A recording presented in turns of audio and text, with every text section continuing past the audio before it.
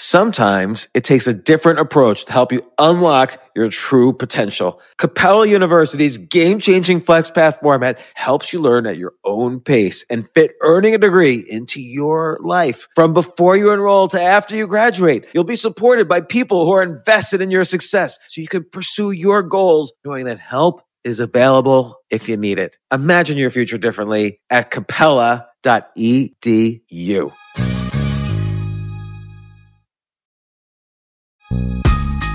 This isn't your average business podcast, and he's not your average host.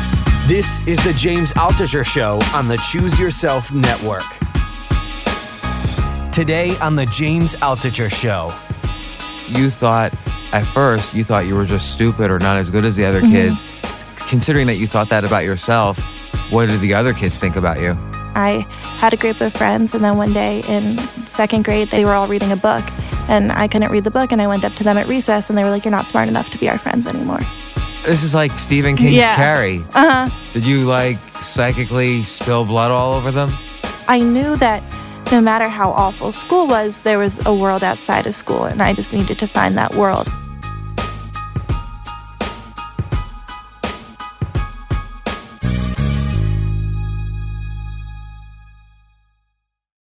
So I'm very happy I have Anna Koppelman with me. Anna, how's it going? It's great. Well, Anna, I've been reading your excellent posts on MTV.com, the Huffington Post. You even got reposted on Yale's website. Mm-hmm. You were covering TEDx Teen in London. You're all over the place representing, I feel, not only Generation Z, but you also have these really beautiful posts about dyslexia and overcoming bullying. And you even had this one organization for a while, Birthday Fairies, where you did all these birthday parties for children's in need. And by the way, Mindy Kaling has even written, one of my favorite comedians and actors, is even tweeted about your writing. So I wanted you to come on almost selfishly because I wanted to learn basically what is Gen Z? What do you do? What are you up to? And B, I wanted to understand dyslexia and bullying and in general how overcoming sort of bad things at an early age could help later. So yeah, and that was your very first post I read was the one on dyslexia and bullying. Yeah, thank you. Well, I'm very excited to be here and explain Generation Z and all those other things too. Well, so tell me about dyslexia, because I've never actually, nobody in my family has it. I never encountered it. When I was a kid, if somebody had dyslexia, we would just basically make fun of them and throw them out of the class. There was no such thing as dyslexia. So I realized I was dyslexic when I was in first grade. I kind of knew that I wasn't the same as the other kids in my class before that, but because I already knew that they were able to do things I couldn't do. They could look at a page and the letters would make sense in their mind and it would transform into a word. And for me, I was not able to sound out the letter. But I was never. But I didn't understand that though. So they would let's say you open up a book, and there's the word home, and they would say that means home. And would you think that they were somehow seeing the same things as you were, but interpreting it correctly and you couldn't interpret it? Or did you actually think they were seeing something different? Well, I couldn't see that it said home. I would see that there was an H and an O and an M and an E, but it wouldn't combine in my mind. It would just stay like that. And then I'd try to sound it out, and it still would just be so hard for it to make sense to me. And then there were other things too, they could look at a board and copy down the words from the board onto a page. And when I looked at the board and I tried to copy it down, it was just impossible to be able to see, okay, there's an A here, and then we put an A down here. And why is it? What would happen? You would see the A. Why couldn't you write the A? I didn't know. And it felt like this mysterious thing where I was just stupid and I couldn't do it and there was something wrong with me. And all I wanted to do was be able to read. And I couldn't read. And so I thought that I was fooling everybody else around me because I would pretend that I could. And we would have books that we would read during reading time. And I would pick them up and the books would be upside down. And then I would go to the teacher and be like, I finished this and I understand it. And they'd be like, well, what was it about? And I just would have to make up a story. And they'd be like, why don't you go try read it again? So I just knew there was something wrong with me that I couldn't figure out. And then one day I was watching the children's show Arthur. And there was a kid on it and it was a moose. And he had dyslexia, and I turned to my parents and I was like, oh, I have dyslexia. Why? Because what did this moose, how did he exhibit the dyslexia? It was all just about the same feelings that I was feeling, where he was behind in his class, but he had all these great ideas he wanted to get out, but couldn't. And the feeling of being trapped because there's something in your brain that's not processing, or it's processing different. And I just instantly knew, like, that's the same feeling I have all the time. So what's happening in the brain? Like, what actually is the condition of dyslexia? So there's nobody with dyslexia has the same exact dyslexia. It's mainly that what you're looking at, when you read, you're processing it in a different part of your brain than most people are processing it. And so I think it's most information too. You process it differently. And it's not as clear of like a highway to understanding something. You kind of have to like build different roads in your head to connect things. Is that because in part, like, for 2 million years, no mammals needed to read letters? So is it just sort of a crapshoot where what part of our brain we read from, and most people just kind of end up in the right spot, but you didn't? Yeah, I think that's part of it. People didn't start knowing that dyslexia was a thing, like you said, until pretty recently. Like, there's been, in the past years, a lot of more discovery into what it is and how it works with dyslexia and all different other learning disabilities or differences. So it's all just, I think you're processing it from a different part of your brain. And so like you said, you thought at first, you thought you were just stupid or not as good as the other kids. Considering that you thought that about yourself, what did the other kids think about you? They thought I was stupid too. That's one of the reasons I knew I was stupid. And I had a group of friends, and then one day in second grade, they were all reading a book, and I couldn't read the book, and I went up to them at recess, and they were like, "You're not smart enough to be our friends anymore." And so you were almost like pushed out of the tribe. Like were you on your own? Did you have any friends? So then I didn't have any friends, and my mom was like, I can read the book to you. And I went back to them, and I was like, well, my mom can read this book to me. And they were like, that doesn't count. You're old enough now. You should be able to read yourself.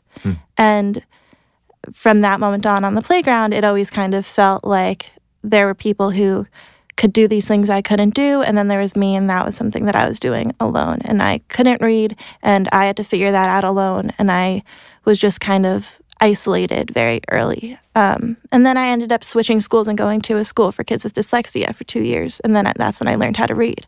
But I didn't learn how to read till like the end of third grade. Wow. So when you first read a book, what was that? What was the experience like? Well, it happens slowly. So you first are reading letters and sentences and tons of word lists. And then suddenly there's like a book and you're able to read it. And I mean, it's just a feeling of finally being at a place of understanding. And I had wanted to be able to read for so long that after I could, it was all I did. And so now, like with all these years of practice since third grade, obviously, can you read a book pretty much as good as anyone else? I'm like a pretty fast reader now, and I read more than I think most kids my age read, just because it was so hard for me to get that I was able, like I had a want to do it more than anybody. Well, I think this is a fundamental thing in that because you went through this stress, it's almost like, people who go through all these bad experiences can kind of handle stoically like other later bad experiences. Do you like for instance, of all the friends who called you stupid, how many of them have written like almost a dozen articles for MTV.com right now?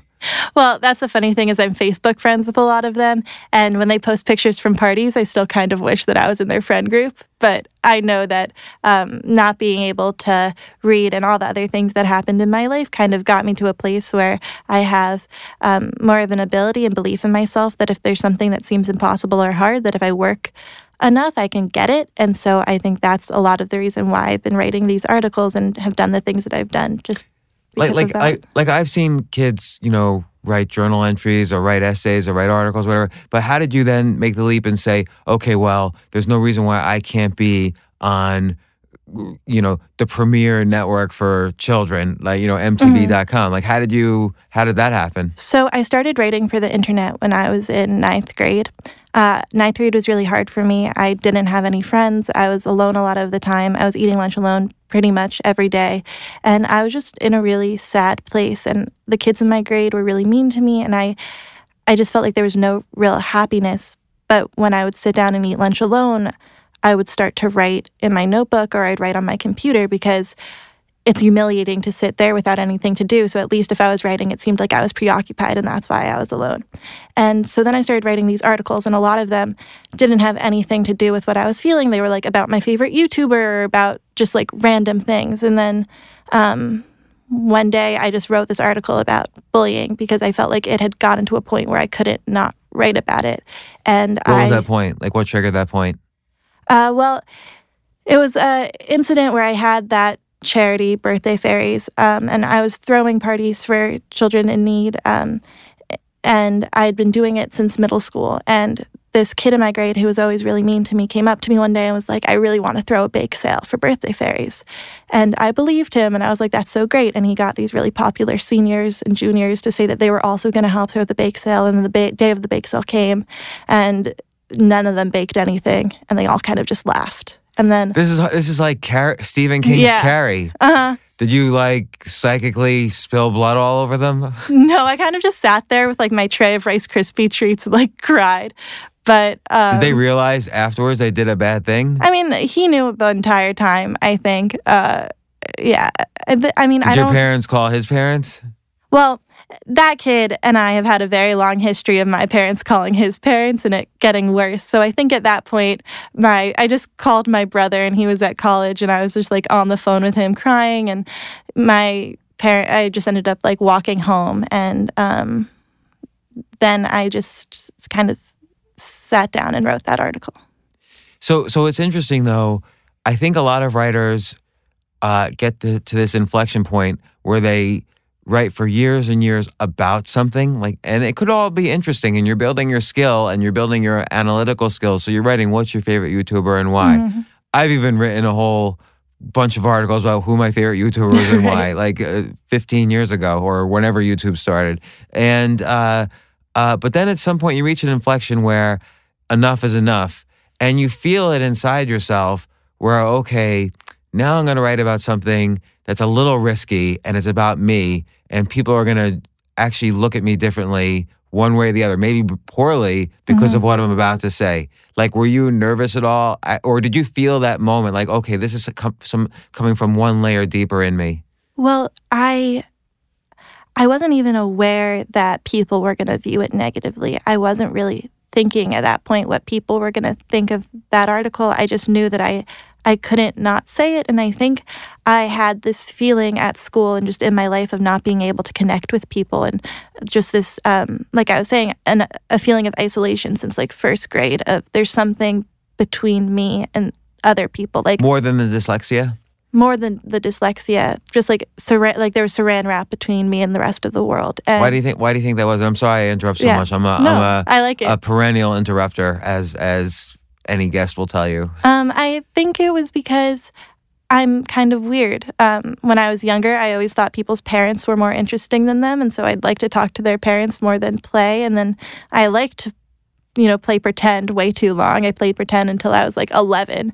And finally somebody said to me, like, you're a little too old to be playing pretend. I believed in the tooth fairy till I was like in 6th grade. When I was little, I had problems with my eyes, so I wore like an eye patch to school every day. There was just like always something a little bit weird about me. Yeah, the eye patch kid would definitely be beaten up on the playground. Yeah, the eye patch dyslexic kid, not but I very feel popular. I feel like the world's a little different now. Like literally, when I was a kid, nobody cared at all. Like like we were on the playground, and it was literally Lord of the Flies on the playground. Like kids would kill each other on the playground, and whoever survived went back to the classrooms for the afternoon, and the dead bodies would be carted off to the morgue or whatever. And parents didn't even know like my parents, I don't even think they knew my name until I graduated college. Like parents didn't care at all. They were at work and then they would drink themselves to sleep, and we were just on our own, just like clawing at each other. So parents are much more involved now in the whole and teachers are much more aware of bullying. Bullying is like a thing now. And so why wasn't nobody kind of helping you unwrap that saran wrap? Well, my parents are very involved, very great parents, and my parents. Yes. And so they were always there helping me. My mom would pick me up from school every day, and we'd like get ice cream and talk about it. And my parents were like my best and only friends with my brother. But at a certain point, there's nothing you can really do about kids being mean. Like, kids will be mean no matter what. And Right, they'll figure out the human loophole. nature, yeah.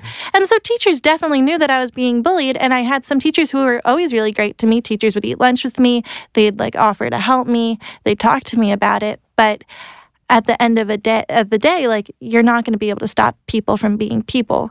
And that just kind of continued throughout a lot of my adolescence. And I do think that the bullying did make it where I was really close with some teachers. Like, my advisor at school and I are really close because when I was in 9th grade, I was always crying in her office. So I think that teachers are aware and they try to help, but you can't always help all of that. So we've talked about two like kind of horrible things. One is dyslexia is obviously this very debilitating and awful condition. You couldn't read till a certain point. You thought you were stupid. Other people thought you were stupid. And then kind of this introversion that you had that separated you out from your friends in such a way that, combined with other things like being the eye patch girl and all that kind of stuff, people bullied you. And yet in both times, you mentioned positive outcomes that came out of it. Yeah. You became a more voracious reader than all of these supposed smart little kids. And you became resilient. You built great relationships with these adults, these teachers in your life, and then you started pouring your soul out to such an extent that Mindy Kaling, one of the most interesting, funny writers out there, loves your writing. Yeah, and you're on MTV and all these things. So that's what happened is when I wrote that bullying article, I just felt there was like such a layer between me and everybody else, and I just wanted to connect with people. And when I would write, I would be able to connect with people.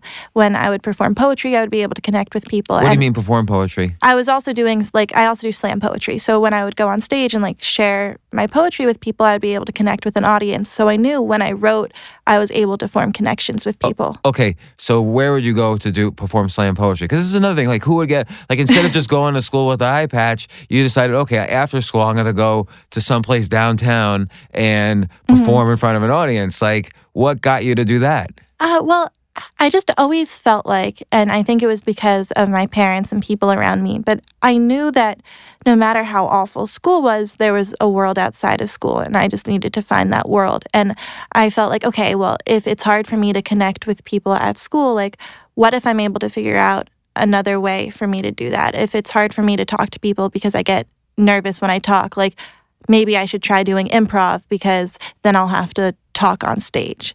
Maybe if Did you take improv classes? Yeah, I've taken a ton of improv classes. And then I thought, if it's hard for me to share my feelings with people, what if I try doing poetry and then share it with a whole group of people? And each time I did that, I got to this point where I was like, you know what? I have this feeling and this sadness inside me. What if I just wrote about it? And I don't know if I really thought it through this methodically, but I was just like, what if I wrote about it and see who can connect with it? And I wrote that bullying article and I sent it to the editor at HuffPost Teen, and they were publishing my other articles about my favorite YouTuber and things like that. And the editor, Taylor Truden, wrote back to me and she was like, this is a beautiful piece. Are you sure you want to publish it? Because then it's going to be out in the world. And also, no one should have to eat lunch alone. Why don't you come eat lunch with me one day? Oh, that's really sweet. Let's stop to take a quick break. We'll be right back.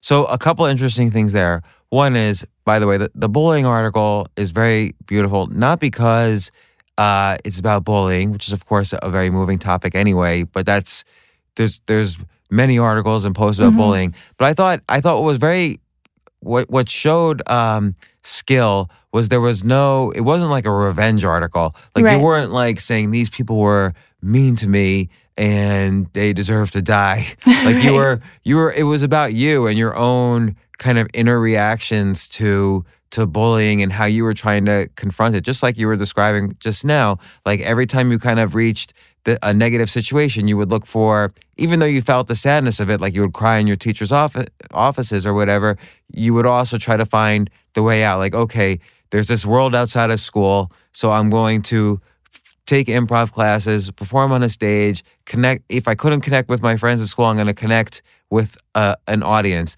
And I see many adults who don't have that realization. I was just talking to a friend of mine who's having problems at his work, and I said to him, you can't outsource all of your self-esteem to your colleagues at work, because that's a very tiny world and there's a much bigger world out there. Like, do you think, I sort of feel what you just said applies to life in general. We're in some institutional setting more or less most of the day. So whether it's a school or a job or our peers or the government or whatever, but if we're having a horrible time, it's good to remind ourselves, well, there's a much bigger world, and let's try to find the variety in it where we can potentially flourish. I think that one thing right there could be applied to anything in life. And I think that's something that my generation, Generation Z, does more than other generations, just because we're born in this time where we have the ability to connect with billions of people over the internet, and it almost makes it where there's no real excuse not to search for something outside of That's really interesting, because not only, I mean, obviously right now we're all in that world, but you only had that world. Yeah. Like, I grew up in a world where you had to put your finger on like the one and turn it all the way around the phone, and the phone was like bolted into the wall and you couldn't move too far away from it. And then I could only connect with one friend, and he usually lived like next door, and we would call each other up. But now you have friends, like I've seen in some of your articles, you would talk to people in other continents and states, and everybody would be talking about their problems, and you're really connecting with people. It's a global friendship network. And people always say, oh, kids should get off social media. I don't believe that at all. And you're kind of a great example where social media sort of showed you that there is a much bigger world out there. Yeah, and I think a lot of parents feel like you should only be watching 1 hour of television. You shouldn't be going online, like you said. People think, oh, well, cyberbullying is this big issue, so we just shouldn't have teenagers online. And for me, that's hard to understand that thought process, because yes, people can be mean online, but people are mean in real life. And online, you can also find like so many nice people and so many friendships. Like you were saying, I have so many internet friends. There's a whole network of other people who are in their high school and they're feeling lonely. And social media is a way where you are able to connect with them, and then you're able to make them happier and they're able to make you happier. And I think that it's hard for other people to understand that, because people will be nostalgic for their childhood and be like, well, we were playing outside and we were having all these great times playing outside. But I question, A, how great playing outside was, but also it's not that different than playing online, because you're making friends with the people on your street, but I'm able to make friends with people on a much wider way. Well, I'll play devil's advocate for 1 second. Is it the people playing in the street are actually getting more sun and more exercise? Very true. And there's endorphins from that. So there's dopamine from online. So that's kind of this one sort of neurochemical for happiness. You get online and you connect with people and it feels good, like socially. But you're running around and playing and getting dirty. There's an endorphins, which is another kind of play, like a runner's high type of pleasure. So you miss out on that if all you do is online. Well, yeah, everybody should definitely exercise to some extent to get endorphins, and every other benefit of sunlight and things like that. But I think when we're in this world, there's more opportunity online. And I mean, I don't spend my entire life online. It's not like I'm spending 7 hours every night on social media. But I do think that there's a healthy balance where you're able to go online. And for instance, with my articles, if I was just writing them and keeping them to myself, I wouldn't have been able to, I think, get the feeling of satisfaction that I get, and also help people with what I write. So far, I think I'm learning like several things that are very interesting. One is having kind of these early issues. Like dyslexia is not your fault, obviously, but having these early issues forced you to take this attitude with where, okay, things could be sad and hard, and I'm still going to cry, but I'm also going to look for there's positives. I've seen now evidence again and again that there are positives to all of these negatives. The second thing is there's this extra oomph that you do. Like, you don't just write an article, you contact the editor of the HuffPost Teen and say, can I publish my articles? So what makes you think you could take that leap? Like, some people don't take that leap, whether they're old or young. Many people say, oh, well, no, they'll never publish me. Like, what made you take that leap?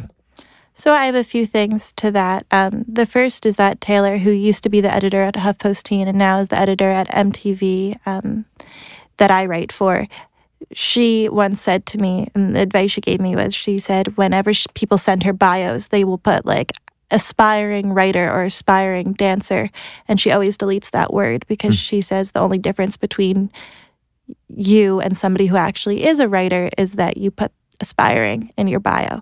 And so I think that that works for a lot of things in life, where if you're scared to do something, you might as well do it, because if you fail, then you fail, but you could also succeed. And the only difference between you and people who succeed is they take that chance. And so you took that chance, and obviously it worked out. But then also the other thing you did was it helped you realize there's this much bigger world out there, because there's all the people who are reading you all of a sudden. And then there's all these groups online, maybe for people who feel socially isolated, or maybe for people who are interested in writing, insects or whatever. Insects, there's groups for everything. So you're able to kind of attach to those groups, and suddenly now, instead of being feeling like pushed out of the herd, you realize, oh, there's another group here where I fit in very well and I'm part of, and I could feel good about and trust, and they trust me, and so on. And that's totally true. But I would also like to say that I still cry in school, and I still don't like going to school. And why don't you quit school? Because I want to go to college, and I'm not really allowed to quit school. I always say that I want to, and I always am like, this is my last year of high school, I'm going to drop out of school, and then... Why do you want to go to college? You're already a good writer, you're already going on stage in front of people, you're already doing amazing things. I want to... Well, I like learning, and I want to learn more, and I also want to be in an environment where I'm able to make friends and have a social life and just have an experience of college. I mean, that's a good question. Why am I still in school? And I think that also has to do with what I write about, is being in school. And I think that being in school, at the end of the day, it's hard and unfun, but it's important. So tell me about, I want to know now about Gen Z, which, by the way, initially I kind of confused Gen Z with millennials, but millennials are already adults. They were kind of like coming of age in 2000. That's why they're millennials. So you're post-millennial. You're the next generation, which is just as big and just as important. And you're the first generation to completely grow up in high-speed internet. Like, you can't even imagine what it's like to not have internet or to have low-speed internet. Like, imagine if you were downloading a song and it would take an hour, which is the very first time I downloaded a song. I downloaded like a U2 song, and it took about an hour to download. So what social networks do you use? Where do you find people? Do you use Facebook even? Like, my kids don't use Facebook. I love Facebook. I love Twitter. I deleted my Instagram. Because, really? You deleted your Instagram? I thought Gen Z uses Instagram all the time. Most Gen Z uses a ton of Instagram. I'm a little too insecure for Instagram, I think. I just was constantly looking at other people and feeling bad about myself, so I deleted Instagram. But that's very kind of sophisticated, though, to say, okay, I'm feeling bad about myself, so I'm going to stop this behavior, as opposed to trying to keep reworking the behavior until you feel good about yourself. Oh, I did that too, but it's been enough years where I'm like, okay, this doesn't make me feel good. But I love Twitter, and I love Facebook. On Facebook, I'm in some groups of like other writers and other people doing cool things. And on Twitter, you can connect with anybody. And so with Facebook, I find Facebook groups actually to be really useful. Like, I've met friends on Facebook groups, and I think they're kind of underrated. Like, people don't realize this is sort of the secret weapon of Facebook. Yeah. And on Instagram, there's no groups. It's just all everybody's liking everybody else's stuff. So there is this kind of mindlessness to it. But there's this weird thing where, oh, somebody liked me again. Oh, someone liked me again and again and again. It's like popcorn popping. So you feel all this like rush from that, which is why I think a lot of kids like Instagram, because there's very few other things that they get that kind of immediate feedback from. But I guess the same could be said for Twitter or Facebook. So what about like Snapchat? I love Snapchat. Snapchat is like one of my favorite things. I don't think of it as social media for some reason, just because it's so one-on-one and it doesn't feel like... So you're not broadcasting on Snapchat? On Snapchat, it's more like you're talking to people. Snapchat's what I feel like my generation uses to flirt, and then like Instagram, Facebook, Twitter is what people use to connect. So connect and to broadcast. Yeah. So like, here's what I'm doing today. That's a broadcast. Connecting is like on the groups and the message board threads and so on. And Snapchat is, I'm going to send my friend a photo of what I'm doing now or whatever. Do you send more photos or texts on Snapchat? A mixture of both, because it all disappears, so you're able to say anything and send anything. And do companies use Snapchat? I mean, I don't know anything about Snapchat. Well, Snapchat has like Snapchat Discover, where you can read different articles and people will post like ads for things. It's like a very interesting app because it has like multiple different things going on within it. And then you have Snapchat Stories, where I guess you're broadcasting to anybody that follows you on Snapchat what you're doing. But it's different because you're not able to like things. And so what other media, what other social media? That's kind of it for me. I'm not as good at social media as I want to be, but Twitter's my favorite. And Twitter's like Mindy Kaling was able to, I was able to connect with Mindy Kaling on Twitter. Things like that, which I don't know if that happens on other social medias as much. And do you use Twitter to engage in discussions, or do you use it also for news discovery or things like that? I use it for a mixture of things, mostly procrastinating from homework, but... I do that too. Yeah. I use it to send out my articles and then also to like find other things to read and to see what other people are doing. And also I just follow a lot of funny people on Twitter, so it makes me laugh. So I also think fiction oriented towards Gen Z is in many ways outstripping fiction geared towards adults. So, I mean, basically Hunger Games came out of Gen Z fiction, Divergent, all of John Green's books came out of, it was initially aimed towards your generation, I imagine. What are your favorite authors in this space? I love John Green. Sarah Dessen is amazing too. I don't know her. She's been writing YA books for like 20 years, and she just writes these like really fun love stories almost, where she is able to take a character. I relate to a lot of the characters in her books because they usually start out as like somebody who's feeling lonely, and then they find a group of friends and they find a boy and they like live happily ever after. But she's great. John Green's great. I like The Hunger Games and Divergent a lot too. I mostly have been reading books that aren't as much YA. I like to read books that are more like for, I guess, your generation or adults too. My old generation? Yeah. What books? Like, I'm trying to think what I was just reading. I was reading a book by, I don't know why I'm forgetting it now, but I forget what I'm reading all the time. I'll remember it eventually. My other favorite YA book is Perks of Being a Wallflower. My all-time favorite book is like more of an adult book by Tim O'Brien, which is The Things They Carried. Oh my God, that's like one of my all-time favorite books. It's a collection of stories that are interconnected, and the title story being The Things They Carried, a beautiful book about Vietnam. Yeah. I mean, I think that story is like one of the best stories of all time.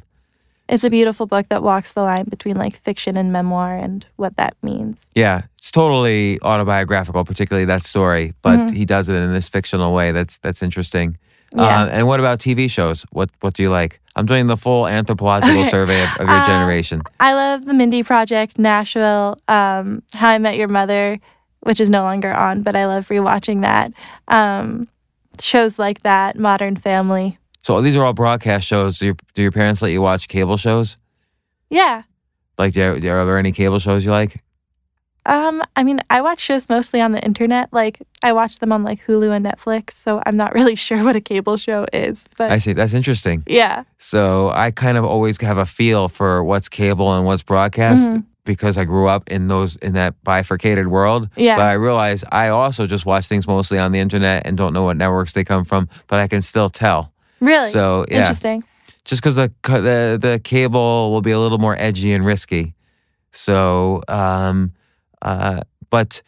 so it's interesting. So what other Gen Z things? I feel like with Gen Z, you guys are taking more initiative to get out there because you're networking and you're more confident about that you could spread your tentacles through the world. And everyone else is kind of like, or at least I don't want to damn my whole generation because it's not true, but a lot of people I know are afraid to break out of the environment. They invested 20 years into their one place where they work, so that's where they try to succeed, as opposed to saying there's this much bigger world out there. I think that seems like the main difference, is this understanding that there's this much bigger world you can participate in, not just observe, but participate in. Yeah, I think that's true. And I think that because we were born at this time, we don't know a world where it's not like that.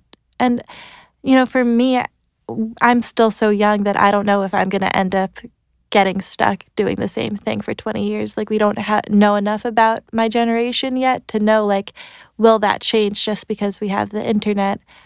Because it's still, like, switching what you're focusing on and what you're putting effort into is still a big deal, whether or not you're on Twitter. What do you want to do? Do you know? That's a good question because You don't have to know, by the way. I didn't know. Well, I write so much that it makes sense for me just to continue being a writer, but maybe I'll switch careers or switch what I like doing. Yeah, of course. You'll do it many times. Yeah, that's kind of why I want to go to college, is so I can study other things. I really like psychology, but I feel like at the end of the day, I'll end up just writing. Well, Anna Koppelman, I highly recommend everybody read all of your posts on MTV.com. They're beautiful. You know what you should do? You should compile them all into a little booklet or a bigger book and self-publish them on Amazon. That feels a really like the good next idea. step. That would be awesome. And there's nothing wrong with the very first technique. Here's what you should do. You should print them all up and staple them together. And so then you actually can look and see, wow, this is a physical object of my writing, and it looks like a book. And so then you get this sense, this visceral sense, like you could pick it up and hold it. You get this visceral sense, this is a book I'm holding of all my words. And then write an intro and an outro, and now you really have a book. And then rewrite all the stories so it flows together more.